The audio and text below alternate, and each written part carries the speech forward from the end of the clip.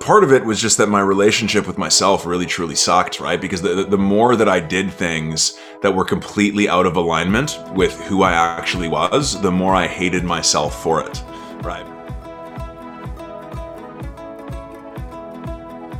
Hello everyone, thanks for joining us for episode 8 of A Conversation for a Better Tomorrow. Today we're talking with my co-host Sean about the life he has created thus far and what he sees in the future going forward. Dad, husband, father of one about to be 2, money EQ coach and quote sharer extraordinaire. He talks about many things, his battle with alcohol to the vision of being a father shaping the reality of his today. This is a wonderful conversation and we are so excited to share it. So with that, let's get to the show. And welcome back. I'm looking forward to this one. Sean, how are you? Tell us a little bit about the family right now. New house, number 2 on the way. How has life changed over these last 12 months? Man. That's the fun part, looking back and seeing how much it's actually changed, like whenever you take on a new venture or step into your own lane. I've never been an entrepreneur before. So, the last 12 months, I have felt all of the emotions, brother, all of them, fear, panic, bravery, bravado. Had to push that one aside really quickly. But yeah, it's been a wild ride. I'm just happy I stayed in the game long enough to see it, become something successful. But in terms of family, new house, in love with this new house. I love that there's like a, big bit of nature out behind us that I can go venture into and go meditate down by the creek. The Tessa, my wife has been an absolute soldier. She's still working, and running a restaurant, 6 and a bit months pregnant. And, the only thing, Lily's had a cold, sometimes the kids just have a hard time passing a cough.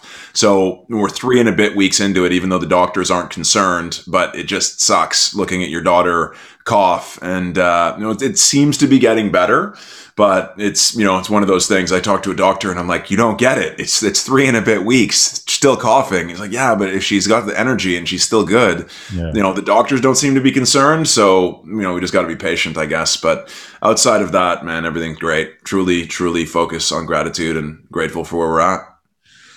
Awesome. How about you though? Awesome. I know that this is my show and yours is happening in a couple of weeks, and the lens goes back on you. But where are you at? I know you're busy. Took on a job for your old basketball club, and still coaching, taking on clients. A lot going on. What's new with you? How are you managing it all? It's really tough, to be quite honest. I've got 9 clients on the go at the moment, and last night I had a new client start. And every new client I have starts with a 2-hour session, so that finished at 10:30 last night. And then you kind of get into bed and read a bit of a book. I'm still doing the book thing. Then up this morning at 6:30 to get in the gym. So it's been a bit of a struggle, to be quite honest, and just trying to find the time to, allocate to everything. I'm back at the club doing some work with them on their business program. That'll finish at the end of July. So trying to fit all that in and then trying to squeeze what is in essence, a full-time job of my coaching thing into a couple of days a week has been really difficult to do.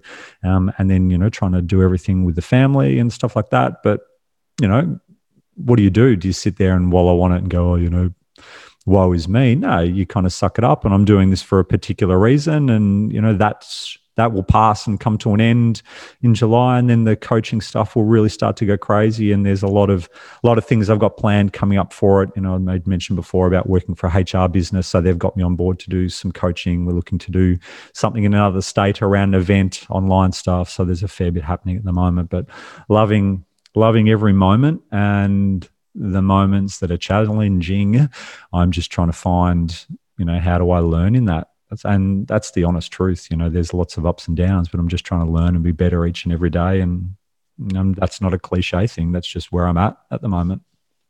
No, you're bang on there, man. And I might not have been as, honest. The last month has been quite challenging because you can't take a kid with a cough to daycare during a pandemic, and you probably shouldn't anyways. You know what I mean? So there's been a lot of calling audibles and a lot of, like on the fly, and I've had to a lot of my work time has been slashed. So, the blessing side of it though is that I've had to literally get like crystal clear on what are the value added activities and what in times of a crunch can get shelved, right? Mm-hmm. So, I've still managed to grow the business and bring on some new clients, even while, really having my time restricted. So I think that's the blessing, if you look for it in the hard times, is you learn how to become, more efficient. You learn how to get more out of yourself in less time. And then when that time opens up again, oh my goodness, man, it's like the game has changed. So yeah, it's, there's always a silver lining if you look for it. Absolutely, absolutely. But we are here today, new show, new title, new branding, and, you are in essence our first guest, co-host, but first guest. And today is 100%, dedicated to you, waving away. Thank you so much. And,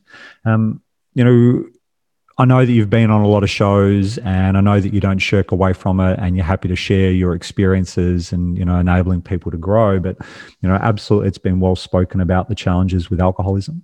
And I want to work our way up to rock bottom. So I don't really want to start there. So let's head back to the earliest times, some of those amazing memories before you got to that point. What do you recall?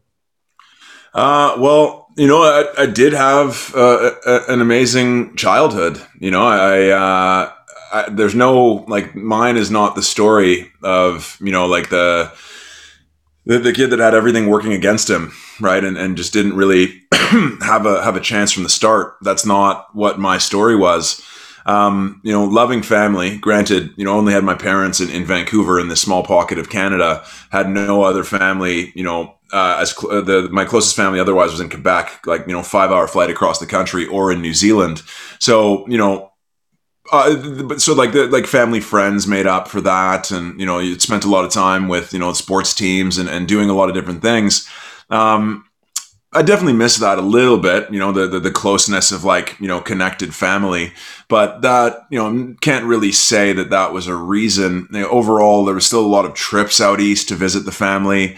There was still a lot of connectedness, even though there was a lot of distance. But, I got to play all the sports. I played hockey. I was a downhill ski racer.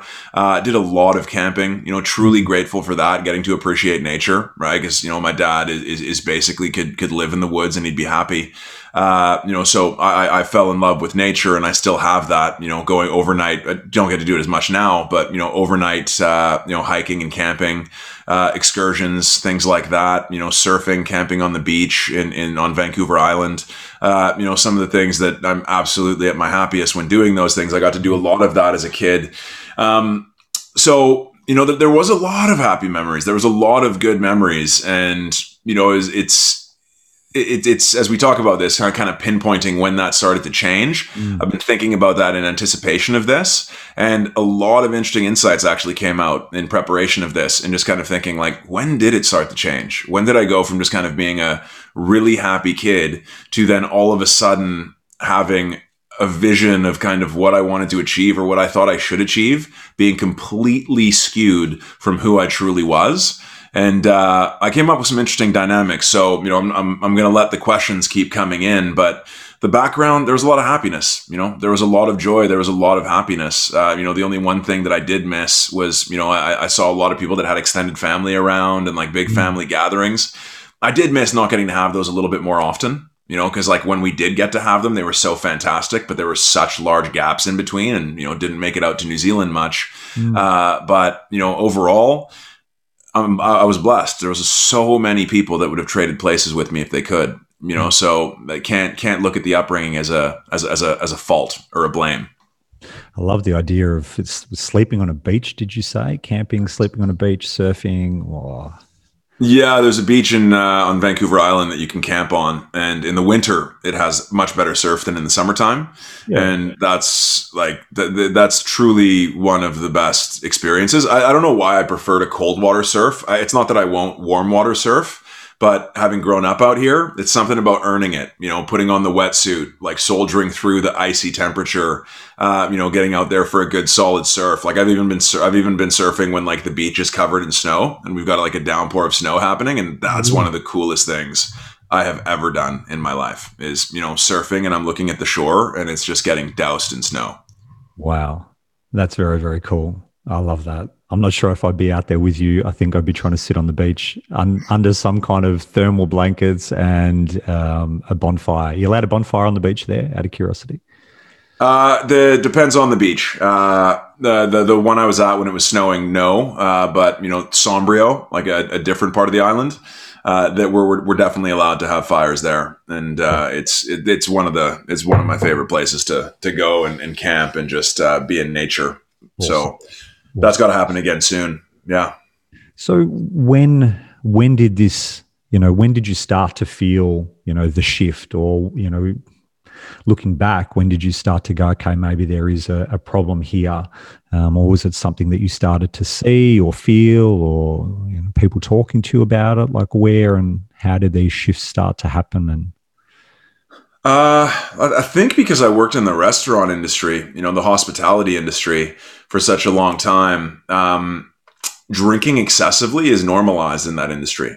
Like you make a bunch of money. Like you have some drinks after work, you go to another bar and, and you get absolutely wasted and that's a Tuesday, and, it was just being done by all of your colleagues or most of your colleagues, most of the time. Right. It was just kind of, lifestyle. So, from the first moment I got drunk, I absolutely loved it. Like the memory is just kind of like, this was absolutely amazing. Like my world has changed. Right. And that probably is warning sign number one. Even though I got an immense hangover and vomited for an entire day, I was still thinking about, how do I get, my hands on some more booze and go and have a good time again. But, mm, for a while I got it under control. And for the longest time, I was just a social drinker and I would not drink on my own. And I think when it changed was when I first kind of entertained the concept of, having like, cause before that it was just social. Like I would never just pour myself one.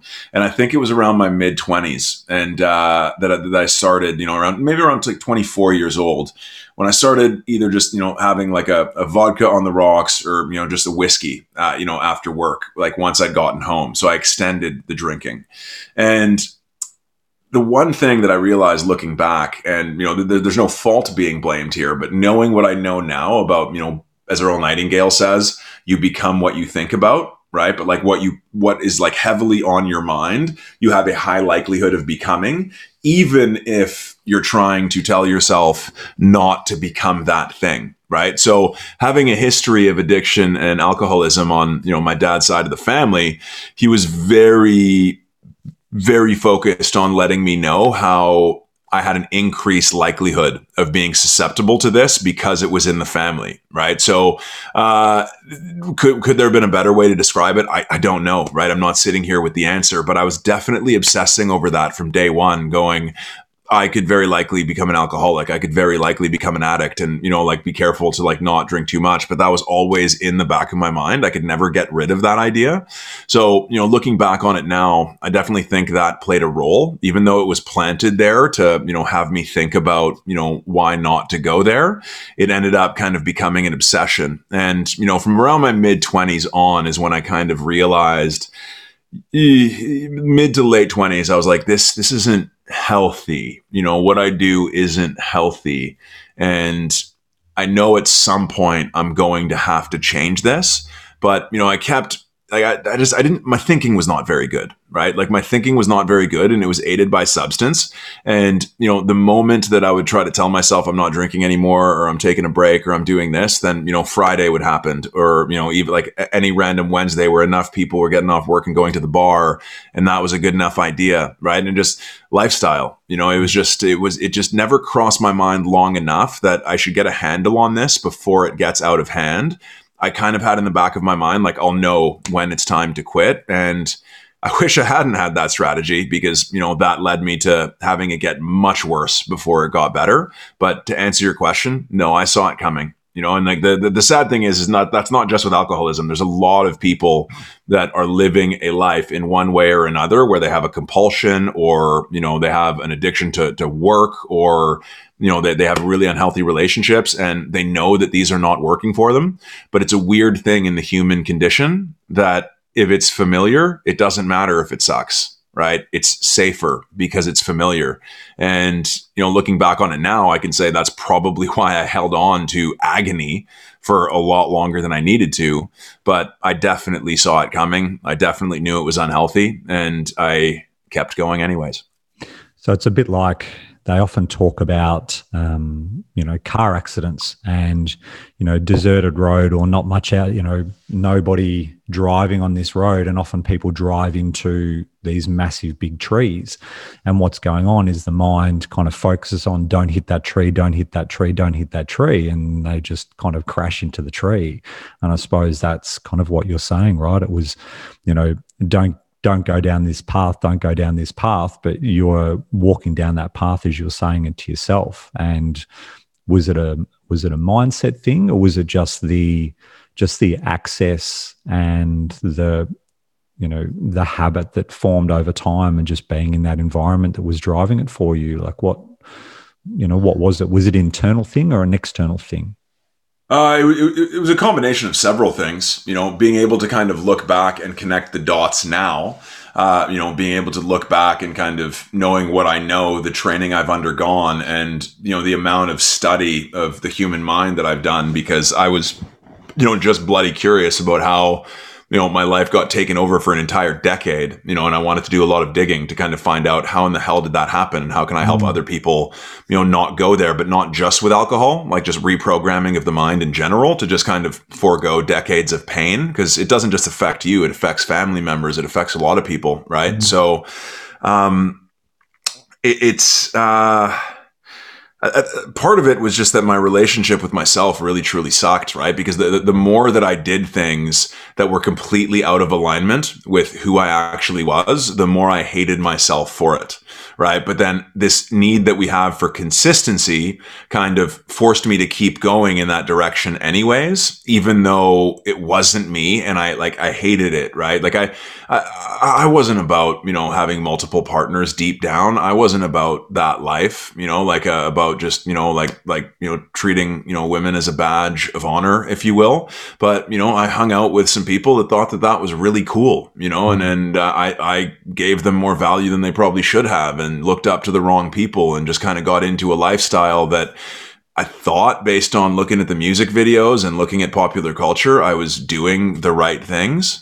But, I was, what's that Gandhi quote where, when your thoughts, beliefs, and actions are in alignment, that's when you are most truly alive. Now, I know I just butchered it, but it's something along those lines.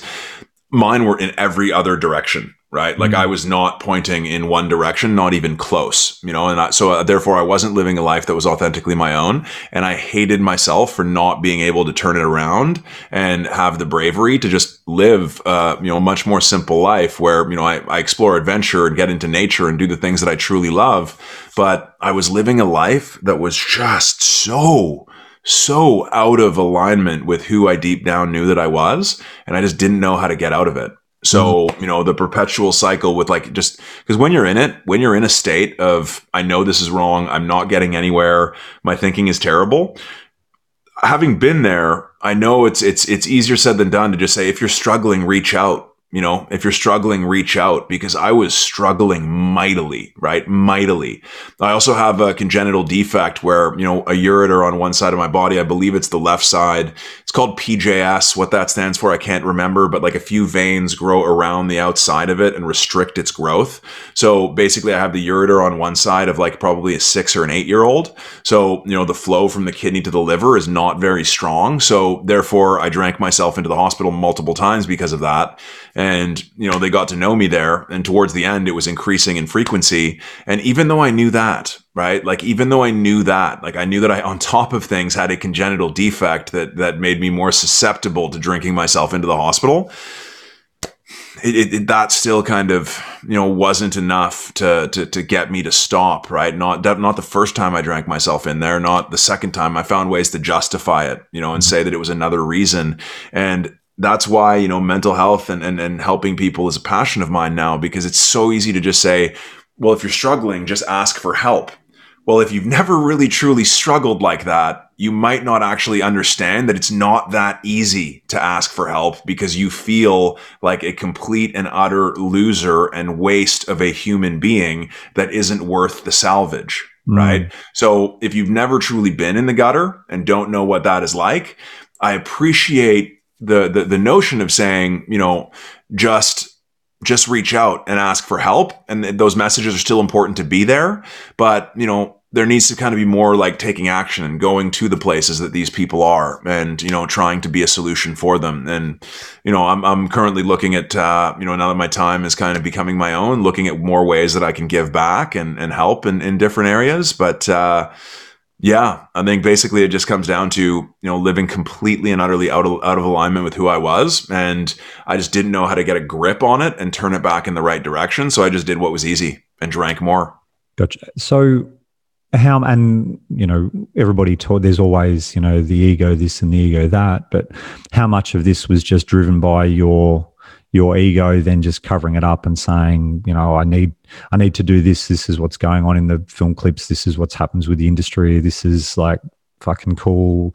Like, how much of your ego was really driving you? And then how did you, if that was the case, then how did you start to get that in check to go, well, I am living, unaligned? So, well, if I'm being completely honest, for my drinking career, my ego was not even in the slightest bit in check. My ego was driving the bus, right? And it even took a little while coming out of it, even though I understood that, part of the recovery was just kind of like part with ego, and just like adopt a service model. But I was so entrenched in my ways. Like, I was so entrenched in those old ways that it takes a while, right? We don't all kind of learn at the same pace. But the way I kind of look at it is I just kind of carried my adolescence into adulthood, right? Because I just thought, continued drinking, continued partying, put off the adult responsibilities of like, building a foundation or doing this or that. I mean, I took a management job here and there, but, it didn't.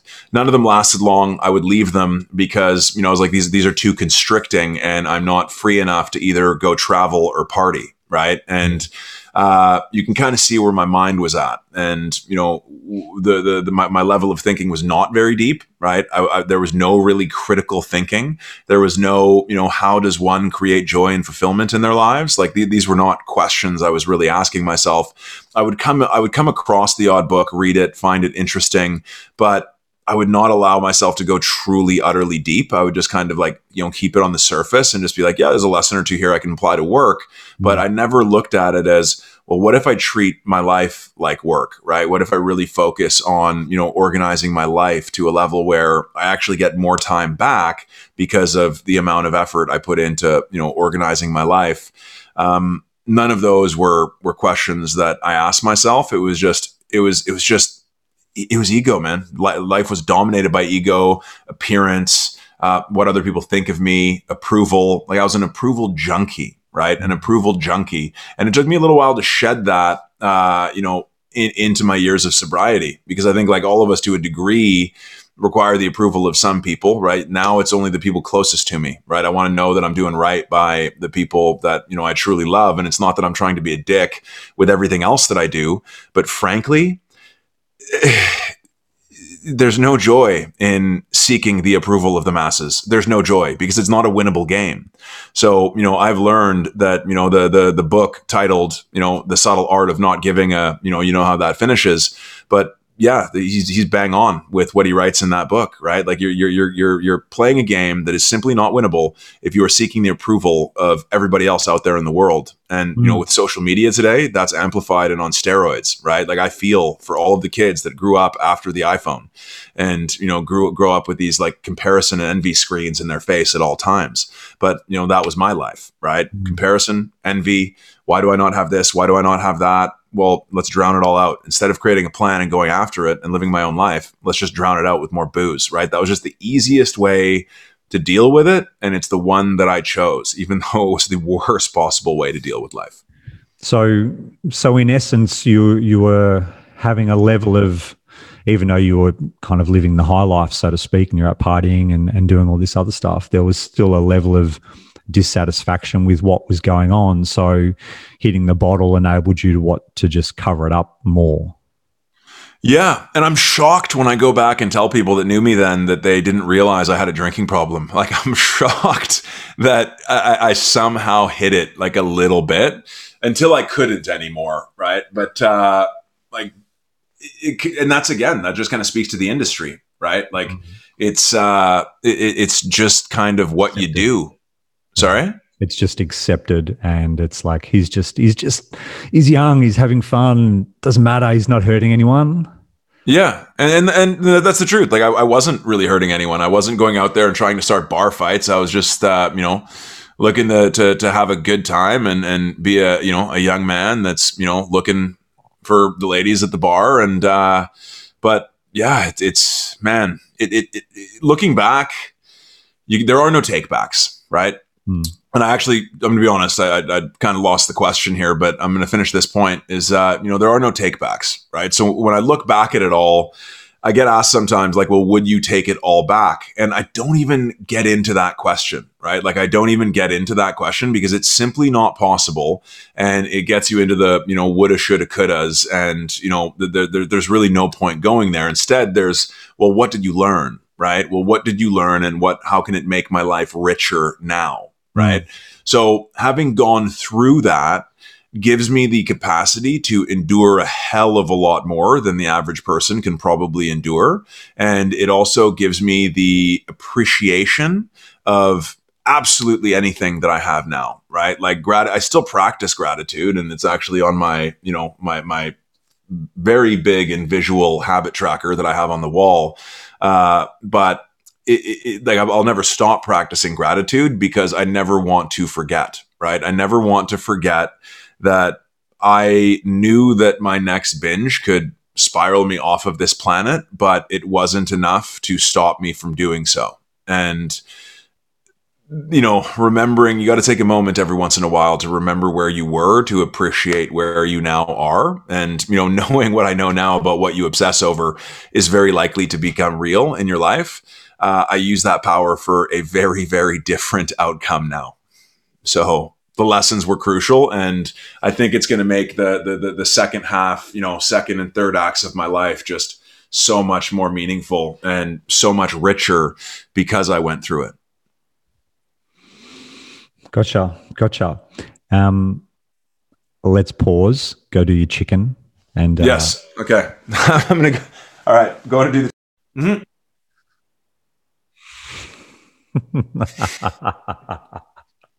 I guess because I already said yes, it's not asking me again. So maybe. All right.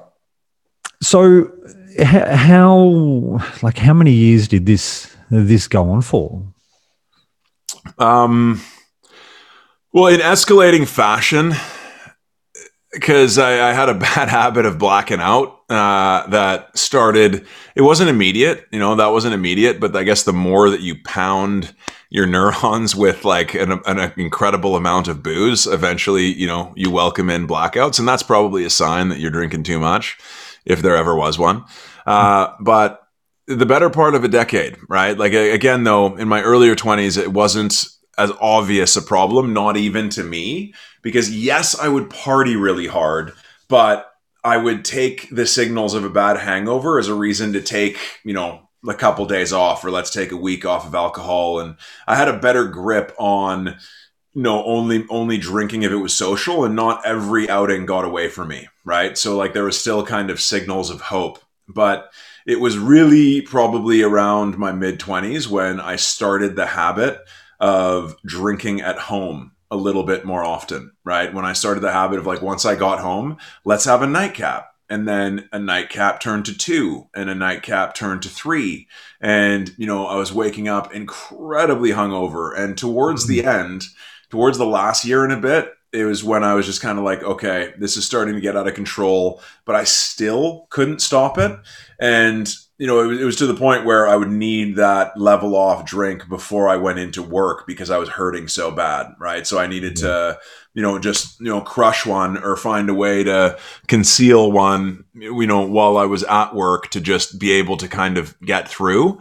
And, the last several months was just, it was a house of cards. It was really a house of cards, like it's displayed in movies sometimes, where that you are very close to being found out at any moment of the day. And actually, like, my employers at the time could not have been more understanding and kind. And but I put them in some shitty situations once or twice, and I probably owe them more than I've given them back in terms of a debt of gratitude, because they took me back once I was sober again, right? And I got to kind of work with them in sobriety, and it was they're still good friends, so I'm grateful for that. But yeah, there's only very few people that realize that there was a problem before there was a problem, right? And basically, I mean, if I'm being completely honest, because it was in the back of my mind, and the seed was planted, and I knew the history on one side of the family,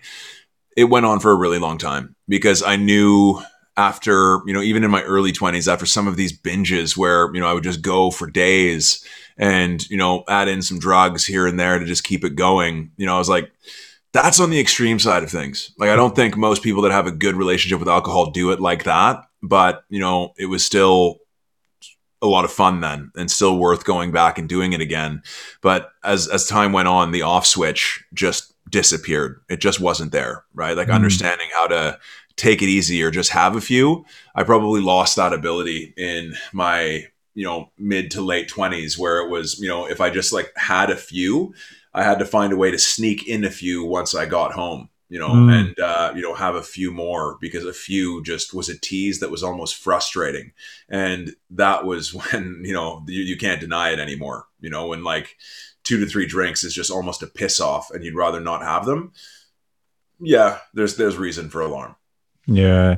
And in your mind, was it like, this is, because you made mention before of your dad, in your mind, was it, well, this is just kind of part of me, so it's inevitable at this point in time, so I'll just roll with it and I'll get out of it when I need to get out of it? Yeah, I wasn't really good at looking into the future then. I also wasn't good at like painting a positive, version of the future either. So I really was just rolling the dice. I didn't know where it was going to go. I know I no longer wanted this. I no longer wanted a lot of things in my life towards the end, but I hadn't a clue as to how it was going to get better. But I was just, I would say, like, my self-talk was so bad that I would say things like, well, I'm just not one of the people that's meant to be successful. Like, I'm just never somebody that's going to be a 6-figure earner. I'm just never going to be somebody that, is meant to, like, be fortunate and have a loving family. And, I'm just not somebody that is like built to ever be a father. And I would just say those things to myself, constantly. And it's hard to produce anything good when you're thinking like that. Right. And, so yeah, I just kind of accepted that, like, well, this is who I am. This is in my DNA. It's inevitable. So, it was until it wasn't.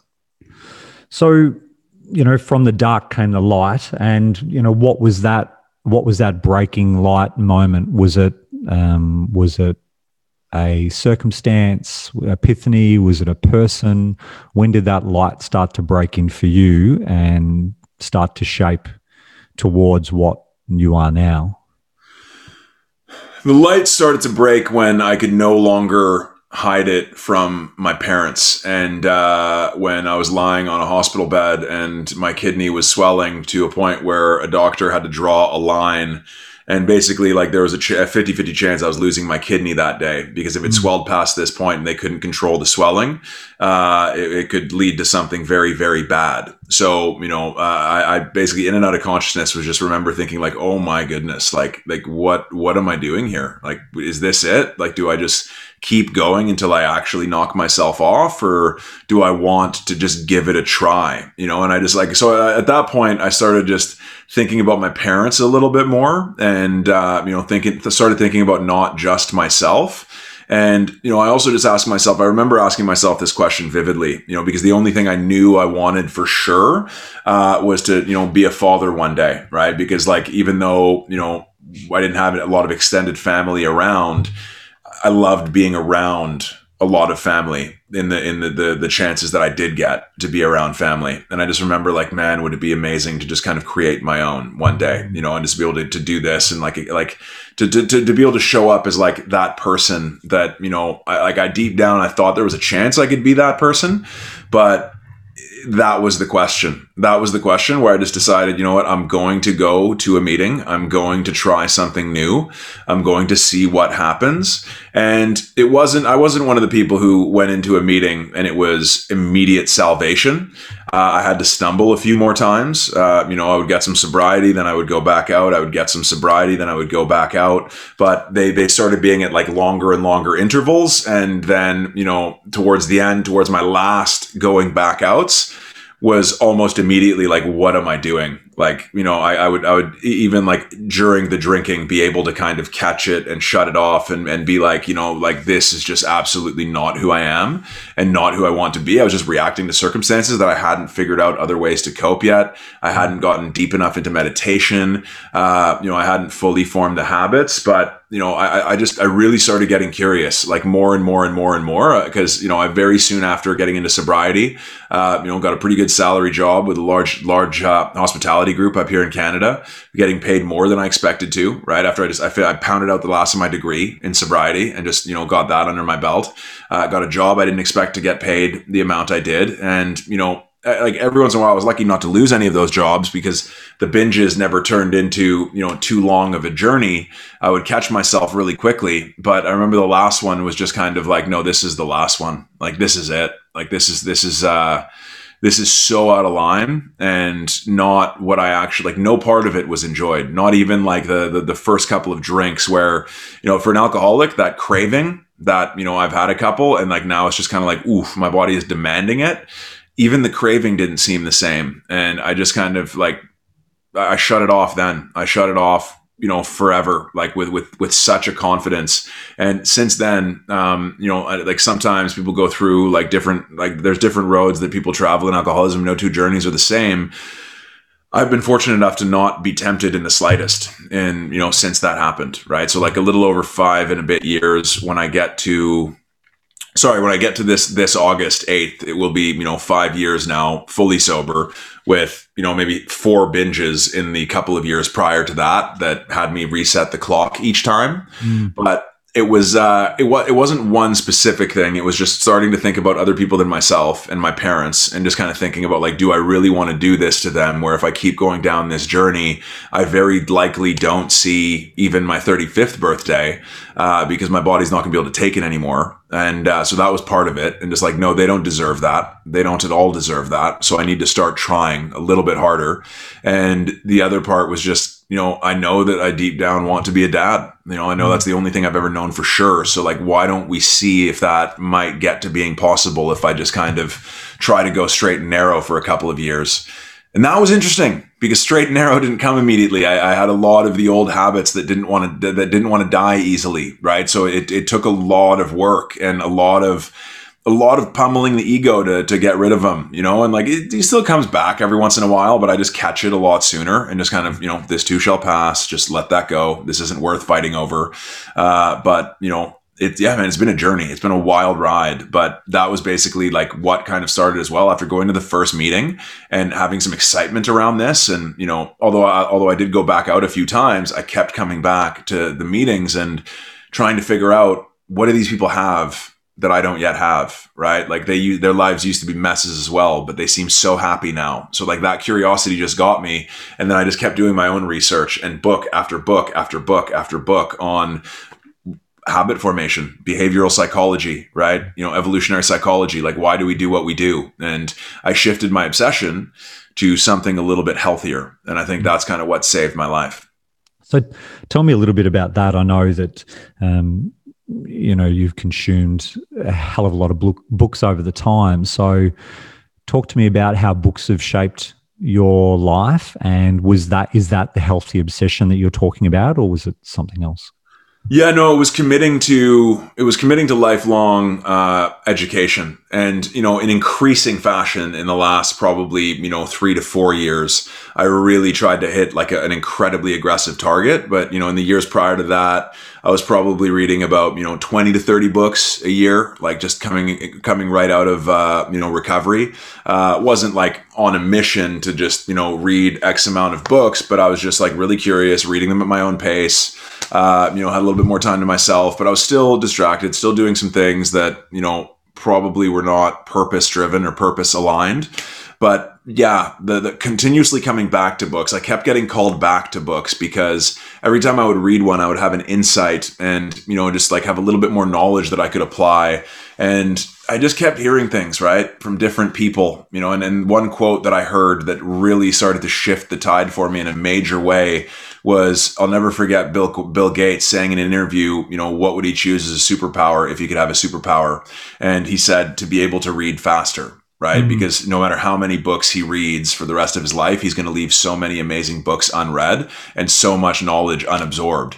And that just kind of hit me right there. And then, I kept going. The more you dive down this path of like self-education, the more you find brilliant works, the more you find different ways of thinking, the more you find, a way to challenge something you previously thought, and when you open your mind to getting it right as opposed to being right, and just learning from all of these people that have put decades of amazing work on the page, you can learn a lot really, really fast, and you can change your perspective and become somebody that now has value to offer the world in a rather short amount of time, right? So I genuinely see reading as a superpower, and I also find it hugely healing and meditative. When I get to sit down with a cup of coffee and just get lost in a book and just learn, that's joy for me, and I get it's not that easy to create that habit for some people, but, for me, it's easy. It became easy in sobriety. It's literally soothing. And the thought of, going on vacation, one of the things that excites me the most about going on vacation is hopefully I get to sit in a hammock and read a book undisturbed for at least a couple of hours. So what really gives you that, energy, to move forward? So what are the habits that really changed in you? Like, what were one or two or three, whatever you want to share? What were the ones that you were like, right, this was the absolute, basement ground floor of the new life that I'm looking to create? I was moving in a good direction, working out relatively consistently, and I'm not going to blame the kid. I'm starting to get back to full health and working out on a very regimented schedule again, because, eventually I do want to start running triathlons, and in about 4 to 5 years time, when the kids are old enough, entertain Ironmans again. But, honestly, people that know me well are going to laugh, but something that really, really clicked for me probably 4 or 5 years ago, when I heard David Goggins' first podcast on impact theory. And my relationship with fitness and what I considered hard changed in an instant, right? When I heard arguably the world's hardest man, right? Only person to have ever done Hell Week, Navy SEALs training 3 times in 1 year. Only guy to have made it through the training of like 3 elite, Army military units, in the United States. Ultra marathoner, Guinness Book of World Record holder for pull-ups in 1 day. So a guy who literally takes on every challenge he can for the sake of doing it.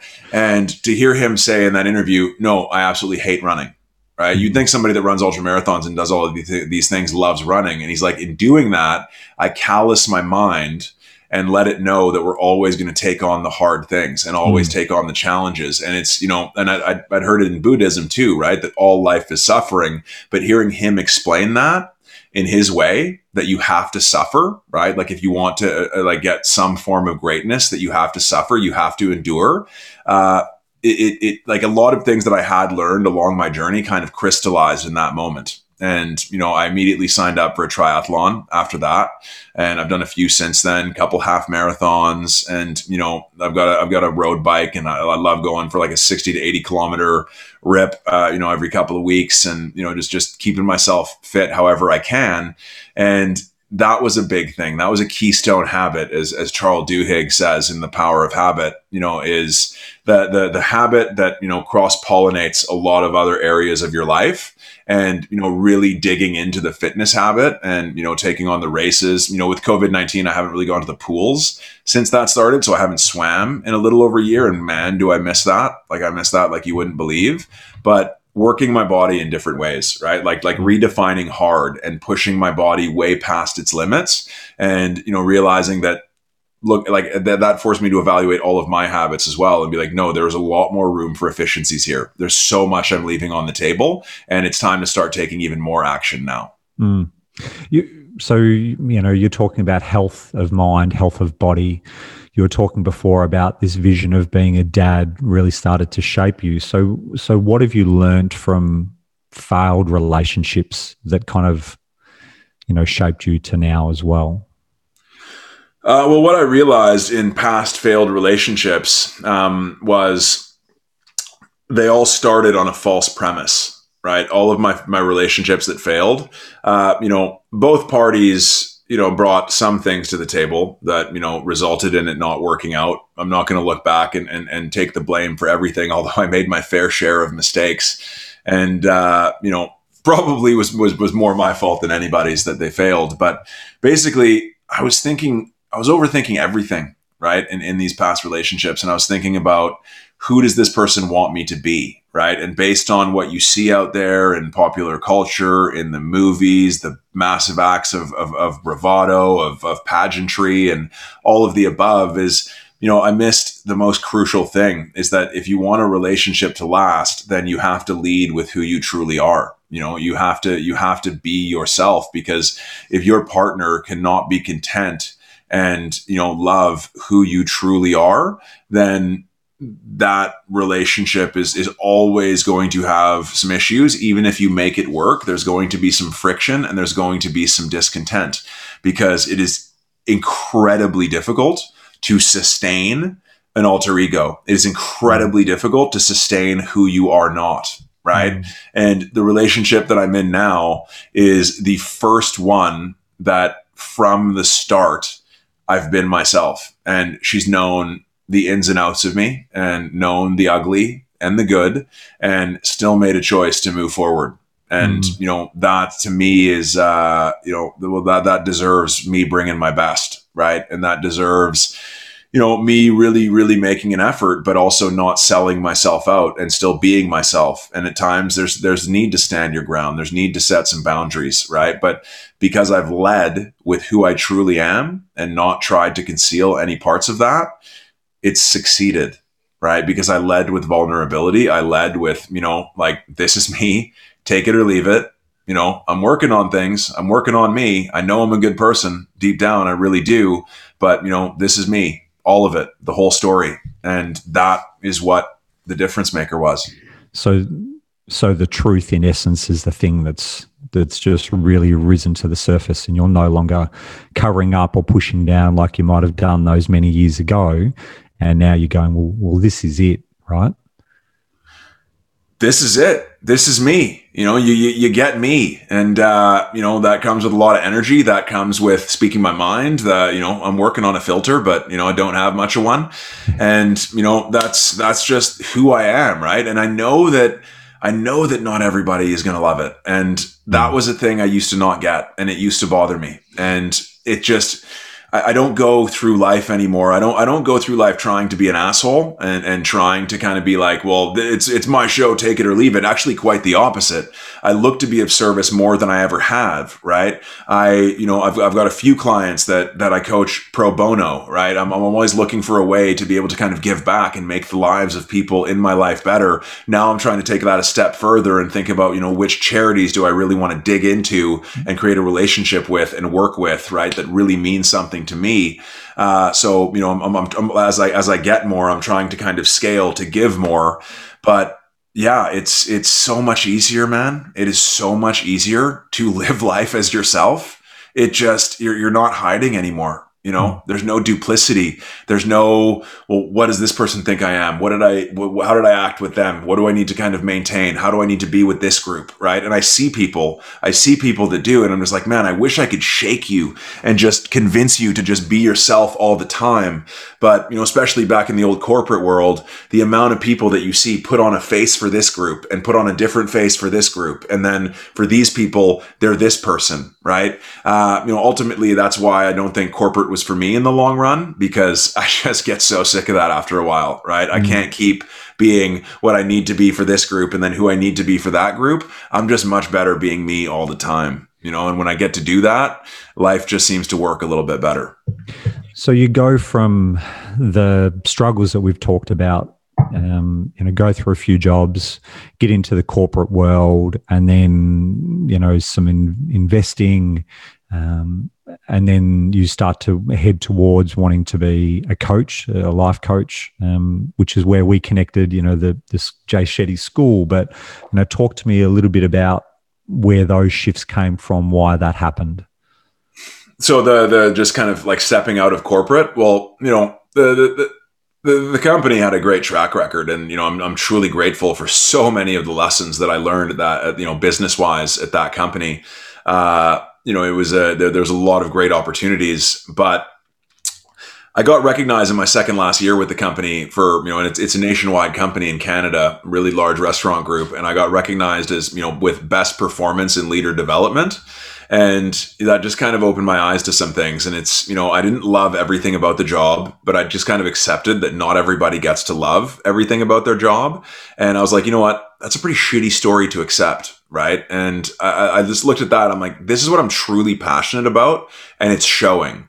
The leader development side, and helping people believe in themselves, and helping people that had no previous experience in management become very successful managers. And, but it wasn't just by teaching them the technical, it was by teaching them the mindset, right? And are you willing to endure? Are you willing to do the things that the other people chasing the positions you're after are not willing to do? So you continue to rise above them, right? And it was before I even had a structure, before I even had gone through any type of certification, I was still shining through in the area that I loved the most, which was helping people grow, right? Helping people get past their own blocks and their own barriers and achieve better in their lives. And I just kept thinking to myself, if I could create a life where I was doing that a lot more of the time, where like the part about this job that I loved the most was what I was doing all the time, that would be a pretty rad life. So that's kind of, again, through asking myself better questions, I keep finding myself in better places, right? And how that recently played a role is I just kept thinking to myself, how can I combine my love for finance and my love for investing and my love for coaching, right? So I'm not an investment trainer, but for me, IQ test wise, I've always been a relatively smart guy, but emotionally, I was a disaster, right? I was a complete and utter wreck. So I couldn't put the pieces together and start seeing money grow, even though theoretically I understood what needed to be done, right? So it wasn't until I got the emotional quotient under control and started understanding the trigger points for our behavior and why we behave the way that we do, that I was able to kind of figure out, okay, well, stop panicking. You've studied this. You've started the history of the markets, how they behave pre-post recession, what triggers them, what causes bubbles, and just like started reading every bit of, investment and money literature I could get my hands on. And, so I found myself now, I just signed up for a year-long course with the Rule 1 investing team because, now I've just kind of realized, no, like it's okay to love finance. It's okay to be infatuated by how money flows through this world and how the different markets work and how people behave around money. And you realize that it's its own world entirely. And even though some people like to pretend money doesn't exist and like to demonize money, well, it's in all of our lives, whether we like it or not. Right. So that's kind of through, again, asking better questions. I realized I want to combine those things. Right. I'm going to take this year long, basically, you call it an MBA in investing and just, become the best possible investor that I can. and continue to learn. And I won't be done there. I will keep learning on top of that, because that's kind of how I ask the questions now. It's like, how do I continue leveling up and get more enjoyment out of this life? And for me, the more knowledge that I have, the more that I can learn, the more value I can bring to the table for other people, the richer my life gets. Right. So that's kind of how it kind of came to be at this point, where I went from kind of working corporate without questioning it and saying, well, we don't all get to live the life of our dreams. Right. At least what I got is pretty good. And then it just kind of got to the point where I was like, I'm having a kid now. I don't want to just work for somebody else and work my ass off to help propel that person's dream. I want to give a shot at figuring out what it would be like to live my own. I really do. And, since then I've been giving it a go. And like I said at the start of the show, I have felt all of the emotions this year. Like, what the hell am I doing? What am I thinking? An entrepreneur, me? What? And had to go through some lean months. But then, it's weird how things just happen to work out when there's passion behind it, right? When the motivation is pure. I had my best financial year ever without a traditional job before I was really bringing in a ton of clients, because I'd prepared myself for the next recession. I would be ready and I would capitalize on the back end of that recession. Right. And I did. And, it just made me realize that a lot of things are possible, and that I did do the homework, and that I did study, and that I was right. And like my account every month was showing me that I did bet right, that I was patient, and that I did do the value investing approach. And it gave me the best financial year of my career that is now funding this. And now I'm having another great year financially that is exceeding what I made in corporate. And I wouldn't have believed that to be possible with the way I thought even, 3, 4, 5 years ago. So if someone's sitting there if they just can't conjure up the emotional energy, or they just can't take that step, that plunge to actually make change and go where their heart wants to take them, then what do they do? Just talk to somebody. Strength in numbers, right? And this isn't a shameless plug to go and hire a coach, but talk to somebody, right? Open up a book in a field that you are interested in learning about. Just stop going it alone. Let go of the ego. If you actually study the most successful people on this planet, they have a team. They have a lot of resources at their disposal. They don't rely on solely their mind. They have a network, right? The bigger these people get, the more they need a team of people to support them. Right? So lean on other people. People have a very strange willingness to help when you reach out for help. It's in our DNA to be of service, because that allowed the human race to get to this point, right? It was necessary for our survival. So try to find a mentor. If you can't find a direct mentor, find a mentor in books, right? Just open books on subjects that you're passionate about. That's why I'm crazy militant on getting my clients to adopt the reading habit, right? I provide them with 3 books that I want them to read over the course of our 3 months together. And what's blowing my mind is that most of them are getting through these books in the first month. Like, once they start understanding, holy shit, what have I been waiting for? Why have I not been reading these books that are going to help me learn so much so fast about a world I thought I would never understand? Then the habit is engaged and they never lose it. Right? Because that's a true superpower in itself, to be able to continue to absorb information at a crazy fast rate. So my answer, again, kind of went off on a tangent, is just learn from people smarter than you. Just be vulnerable enough to know that you don't know very much, right? There's a quote from the book Zen Mind, Beginner's Mind that says, in the expert's mind, opportunities are limited, but in the beginner's mind, opportunities are limitless. So stop thinking like a bloody expert, because none of us are. We all have more to learn, and just be vulnerable enough to think like a beginner and always be learning. And that's when life changes. Yeah, well, it's the whole story about when kids are learning to walk, isn't it? Right? That there is no failure in that, and adults are not laughing at them when they're falling over. You just kind of go with it. But what is the biggest reward you've experienced thus far in your coaching, and how do you use that to build momentum and take you forward? It's again, it's like I've had to get better at taking compliments and accepting that, like, yes, I am actually creating these changes, but it's when, somebody tells me that, like, you've actually, like, changed my life. And it's like, well, I guided you, right? I did not change your life. You made the choice to, do this and change it yourself. But, like even thinking back to one of my practice clients who, just got a text from her, and, she's like, your sessions changed my life. And they were only like a few sessions, and I still didn't fully know what I was doing. And I was like, whoa, there's some power here. You know what I mean? Like there's some real power here. And I just kind of, I've been getting these signs for a lot of my life. Like, you would be really good at this. You should do this. You should, be on radio, or you should whatever. And I just never honored those thoughts or honored those ideas. Now I explore them till the end of time, and will never stop exploring them, because, now that I've gotten like a little taste of it and gotten past imposter syndrome and keep getting the same results for clients, I'm realizing that I'm only going to get better at this, not worse. And I'm only going to be able to provide even greater transformations for people, right, in life and in business when it comes to their relationship with money, so that they can get out of their own way and start living the life of their dreams. Because honestly, people are so much closer than they think, Luke. Like, most people are so much closer than they think. They just need to consistently apply some of the things that they either thought were hocus pocus, or, thought that they were not the spiritual type of person, so they don't really do these things, or just change their relationship with the truth and be okay with the answer that, no, I haven't given my all to this point. I've actually been a bit of a lazy bastard, but I'm willing to change, and it just starts with take a mirror, look at it, and answer truthfully. That's the starting point. All right. I love that. All right. So let's start to bring this to a close. As everybody now knows, this is about, conversation for a better tomorrow. So, what are the lessons from today that can be applied to future generations for a better tomorrow?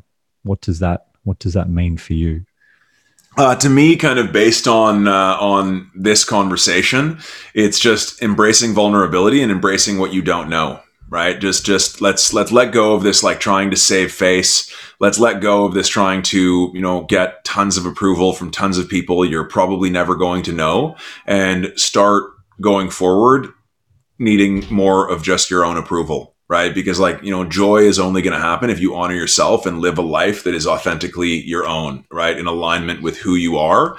So, my lesson and in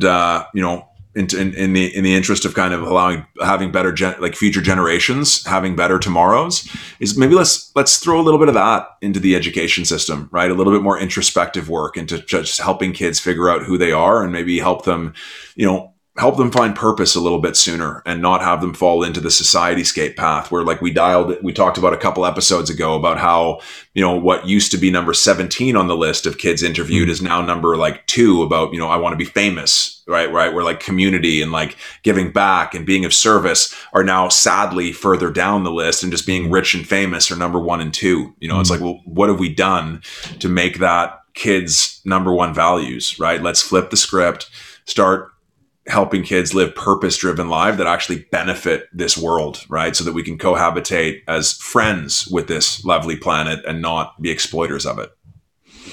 Gotcha.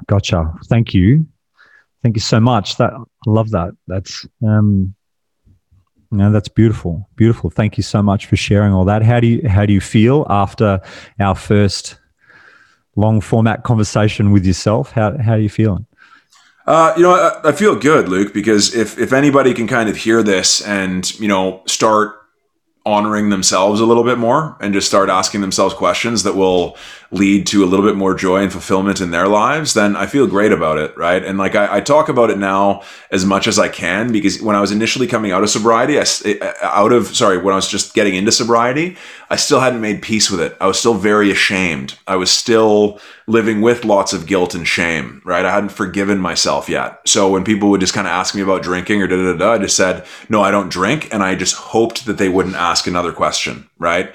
And that wasn't allowing me to fully be my authentic self, right? So I don't lead with it now and just kind of, I don't like meet somebody and say, hi, I'm Sean, I'm an alcoholic, right? But I absolutely do not refrain from sharing the story in its fullness, because maybe somebody can learn from it, and I'm no longer hiding, right? I'm no longer hiding from a major part of my history, that there is no me without that part of my history, right? So it's actually cathartic to speak about it. And I actually, very much enjoyed the opportunity to do so. Yeah, you were kind of talking about at the start, and it really struck with me. You don't look at it as there could be a sliding doors moment. You don't look back at it and say, well, if I didn't do that, then there'd be something else. You really embrace it and go, well, this is my truth and this is what it taught me. And if there wasn't for that, then there wouldn't be this now. And I'm okay with that. Well, it just means like, I do a lot of visualizing now, and I do a lot of looking into the future now and like trying to really crystallize that vision so I know what I'm going after.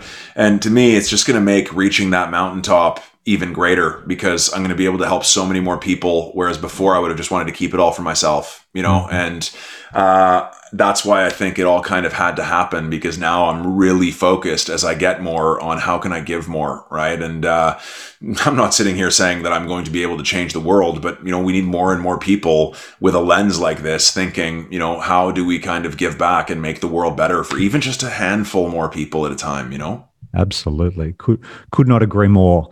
And that sounds like a really good place to start to wrap it up. So I just want to say thank you, Sean. I want to say thank you to listeners. If you've enjoyed this, absolutely like, share, tell your friends about it. We'll be back in a couple of weeks for the next episode, but be safe, be present, and be you. And Sean? And please seek fulfillment. I love it. All right, everybody, take care. Bye for now. And we'll speak to you very, very soon.